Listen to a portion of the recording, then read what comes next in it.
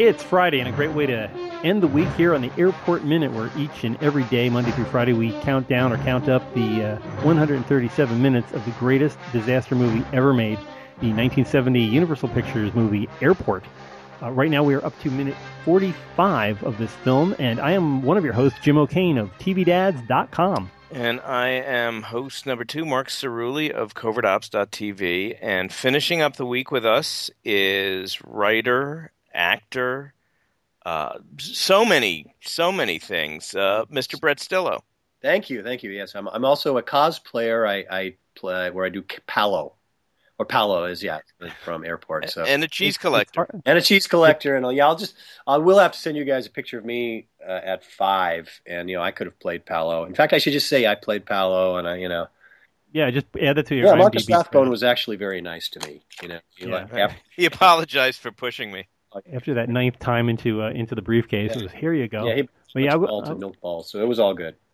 I look forward to the Paolo cosplay down at the Comic-Con. All those little gray flannel caps on. Yeah, Mama. It is quite a movie. I really hope that this podcast generates a lot of fanfic and all kinds of stuff. But we are trapped here in a brick windowless office. Unlike the paneled windowless executive lounge, Mel is having it out with Ackerman. Although whether he's having it out or not, we're not exactly sure. Ackerman's getting into trouble now. He's talking about, he's like the bartender that says, "I don't want no trouble in my place," but we've got trouble with a capital T, says Ackerman. He's telling him that he talked to a lawyer from Meadowood, and the Meadowood people are all going to sue for their broken, china closets and interrupted grace before meals, and they're gonna sue them to the hilt if they don't shut everything down by midnight. He said he's gonna ask for $10 million. Wow! So an unheard of sum. That's a bargain at today's rate. Yeah, really. Yeah. So Mel pulls out the only line that he can remember when he first met Cindy. He says, "That's a nice round figure," and ba-dum-bum. And then, of course, this being a George Seaton movie, Mel has his business going on. He pulls out that cigarette, which is I think this is the 3rd cigarette for Mel. No, it's actually only the 2nd cigarette. He had one when he was talking to Libby and Robbie on the phone. He had another when he was in the bedroom in that my favorite costume of the whole film, the blue pajamas. The blue PJs, yeah. So that was a flashback. Yeah, okay, we'll count that the flashback cigarette. And so here's coffin nail number 3. Mel is, Burt Lancaster is using this to great effect by just continuity supervisor. She's probably having a fit next to him. Okay, now he sits down and he sticks it in his mouth. No, wait, he took it out when he was standing up, and he steps back one. And they keep doing those back and forth cutting shots. And we get back to Ackerman, who's responding to Mel being so flippant about $10 million, and he's got on his great John Houseman vest, and he should have a pocket watch. Yeah, and maybe a deerstalker cap. I don't know. Like you said earlier, this is kind of like an 1880s minute. He should be talking into like a candlestick telephone while he's trying to get all this stuff wheeled out. Yeah, he was originally a railroad commissioner. Yeah. Now, in 1970, people really still wore those teeny bow ties, and I guess everybody was still into vests and the Wally Cox look. I think is. It's kind of a bit of a generational thing. When it's I'm thinking back when you look at movies from the 30s and 40s, and you see the guys with the starched collars who had been Victorian guys. There's kind of that carryover. I've always worn a detachable starched collar. I'm not going to start on these newfangled collars now. So I think Ackerman is just, he just grew up with bow ties. Yeah, I think this is. I mean, if you just calling back to something from the 40s, if you think of the movie "The Best Years of Our Lives," William Wyler's movie, the guy that was Frederick March's boss at the bank, I think he was dressed very similarly to him, and I could easily see Frederick March's boss slowly becoming an airport commissioner. He moved out of Boone City and went to Chicago and took over as an airport commissioner. I mean, it seems that's the same kind of character that this guy is. He has to tell him we got to obey the rules, and people are, what are people going to think of us? So it's kind of the same character. And as we've been talking about all this week, this is aimed at a certain generation who expected people to dress a certain way, so you could tell who they were in a movie. Yeah, yeah. That's another thing. Casting wise, yeah, he looks like stock evil banker. Yeah, definitely. He's the only. It's not a deerstalker. He needs a stovepipe hat. Yes, this guy's the Stephen Douglas of the piece. Yeah. I'm noticing that that large wooden, what looks like I guess a salad bowl or a wok with is that a DC-6 carved into it? Can't make out what the tail looks like, but it's either some form of a DC-3 to DC-6 in the background there. No, DC-3 wouldn't have 4 engines, but that nice 40s or 50s era logo of Lincoln International. Yeah, I want that too. It's kind of busy for. Well, I guess they wanted an airport logo, and they stuck. I guess the Lincoln people would have picked that in the 40s when they laid out the lines of this first terminal, and then they added onto it, and I guess they tore the thing down and rebuilt it in the 60s, so it has that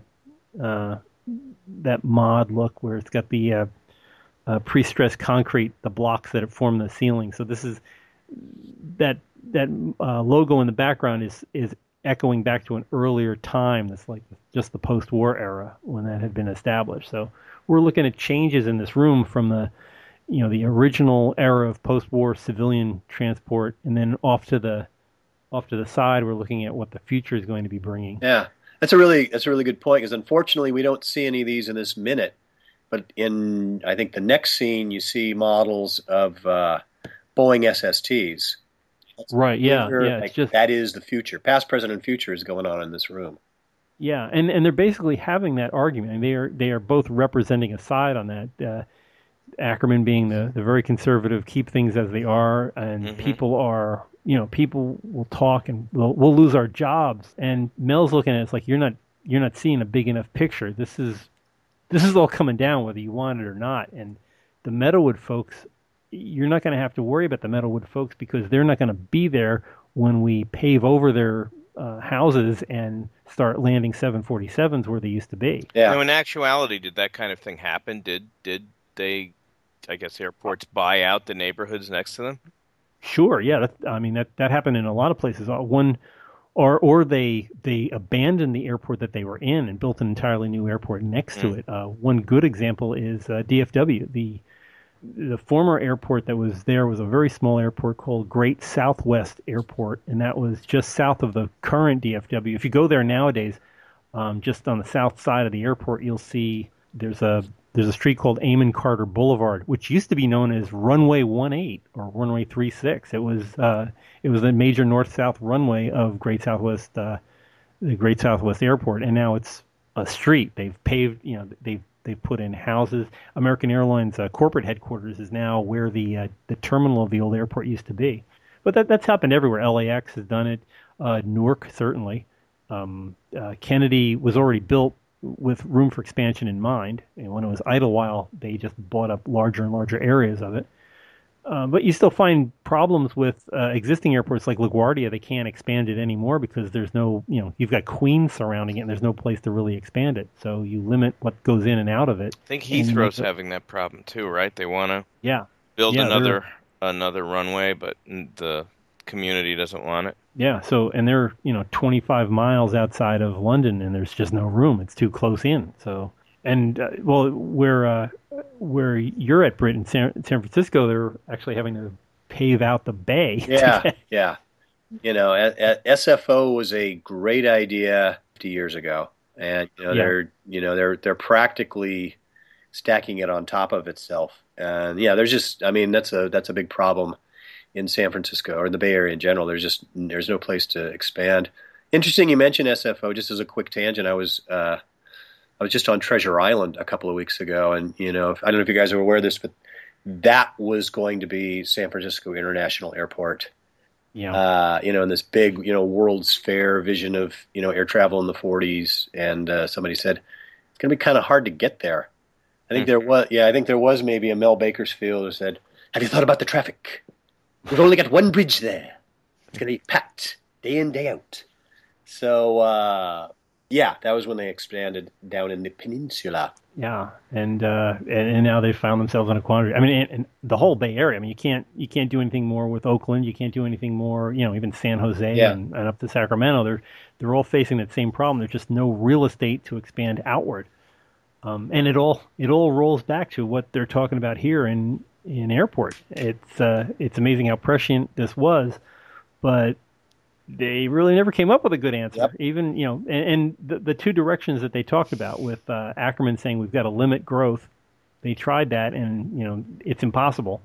And Mel said buy more land. Well, they didn't have money to buy the land. They floated a lot of bonds on some of these places, and then they couldn't pay the bonds back. So you've got Denver, the new Denver airport, that stood idle for many years because they had problems getting money to build the airport out bigger. And the new airport they were going to open, they didn't have money for it, so they had to do it in stages, and so a real mess getting to where it is now. Interesting seeing this from the perspective of several decades.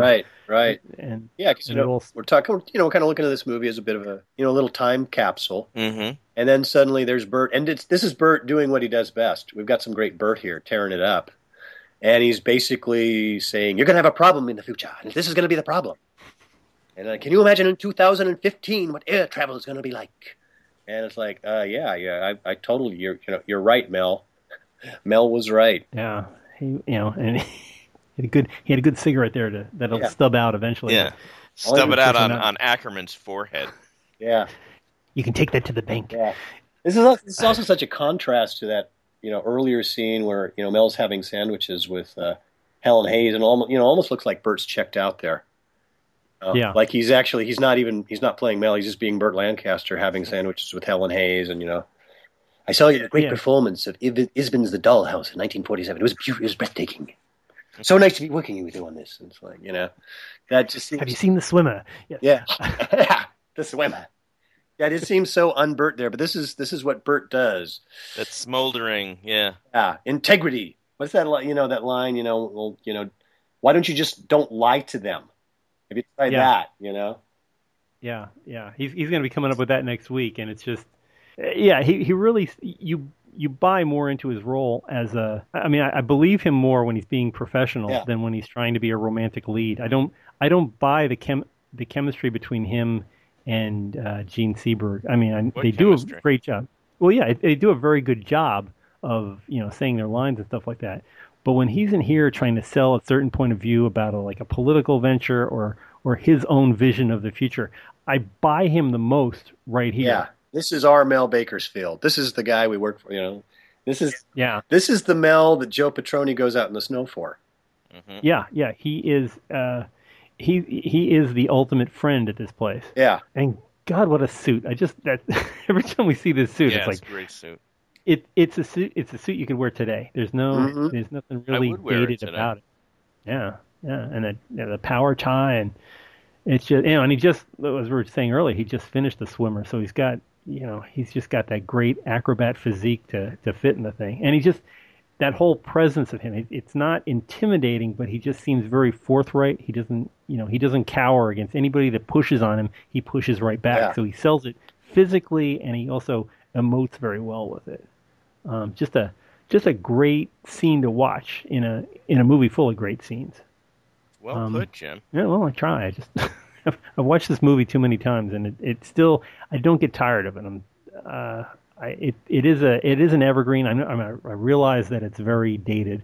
You can still find new little bits every time you watch the thing, and I'm glad we could all sit and talk about these intervening 5 minutes. But it's been really great having you on the show to talk about your take on the whole thing. Oh, same here. It's been a blast. Thanks for having me. Oh, absolutely. Yeah, it's fun. And look forward to listening to your podcast. I will probably be already listening to it by the time. 5 minutes of trouble. 5 minutes of trouble. 5 minutes at a time. Yes, sir. And again, it's Big Trouble in Little China. It kind of, born to be a cult film. It does seem like that movie, like a little switch has been flicked in just the past few years. And it's like it's always been a cult film. It's always been a favorite, but now it seems to be really catching people's attention. So yeah, it has so many like Wizard of Oz quality about it that you go from reality to unreality, and is this, how real is this, and where are they trying to go, and it's the comedy, the action, Great, it's so many it's a quotable movie. Oh God, quotes everywhere. Yeah, and you just, who doesn't love Quotes Kurt out Russell? the Petroni. Yeah, no, it's there's so every time you see Kurt Russell in a movie, you're like, oh, this is gonna be good. Yeah. So you sit there. And, Yeah, Kurt is gold standard. Yeah, and he was just coming off Escape from New York, right? I mean, I think that was the movie just previous. No, Escape was a few years before, I think. Escape 81. Escape was 81. As far as he and Carpenter, they had done The Thing a couple years before. Oh, that's right. Yes, Yeah. Thing was 82. Yes. Yeah. Gosh, what was that? There was that goofy movie he did with Robin Williams, I think, called The Best of Times. Yeah. That was. I think that was in heavy rotation on HBO. It wasn't in the movie theaters that long, but I think it was on forever on Showtime and all those. Just a very very good film. Great comedy turn for him. But he's really good at comedy. I mean, those Disney chops really set in, and as he grew up, he was able to deliver lines in a whole new way by being a grown up. Yeah, exactly. And just I think being a Hollywood kid. Yeah. You hear about his. He had a bit part in an Elvis Presley movie. And, he plays Elvis Presley. The first time he worked with John Carpenter, he plays Elvis Presley. So I think he, in Big Trouble, he's basically, channeling John Wayne. I'd imagine he worked with John Wayne at some point somewhere. And I think picked up his nuances without doing a flat-out impersonation. Yeah. I talked with a character, a child actress named Katie Sweet, who was in a lot of films back in the day, and she was in an episode of Bonanza where Kurt Russell was a guest star. Well, she was a guest star, and she said he was very businesslike when he was doing a film, but when it was off hours, he could be a kid and play and stuff. They played frisbee together with she and Pernell Roberts played frisbee with Kurt Russell, but she said he was an everlasting crush with her, and they were, she was about 6, so it was like, darn, wrong age. But definitely, I know a lot of women in their 60s now who always had a permanent crush on Kurt Russell, and I think they might be the ones to listen to your podcast a lot. I can think of a couple right now who would probably listen in, but I know I will. Yeah, thanks. But we do appreciate you being on these past episodes. Hopefully, in future airports, you can come back and talk some more on your thoughts on watching George Kennedy wrestling Concords. And I would love to. Just call on me, and I am here. I can hop in my flying wing and see you guys in no time, because it's a flying wing. Exactly. It's not some dinosaur 707 with a fuselage. Yeah, Jack Northrop knew what he was talking about. So Jack knew what he was talking about. Yeah, the man. We'll have a cheese platter out for you. Oh, nice. Yes. And some coffee. Lots of coffee. Coffee, and it's just cut the crusts off the sandwiches. Exactly. We always Perfect do triangles. here at the Airport Minute. Yeah. Wow. Well, thanks again for being on. If you'd like to check out Brett's new podcast, it is, as we said before, 5 Minutes of Trouble. It's everywhere. Just add a dot everything after that. .com, Twitter, Facebook, the works. You can find 5 Minutes of Trouble to check on that. If you'd like to join us for some more commentary on this episode or previous episodes, look for us on several places. You can look for us on Twitter, Airport Minute, Facebook, Airport Minute. You can also join us at the Commanders Club on Facebook, where everybody chats and fights and argues and tries to build new airports. Right there, Commanders Club on Facebook. Also, you can also get this subscribed to on iTunes and have it delivered every single day, or Monday through Friday. You'll get a new podcast here. So look for Airport Minute on iTunes.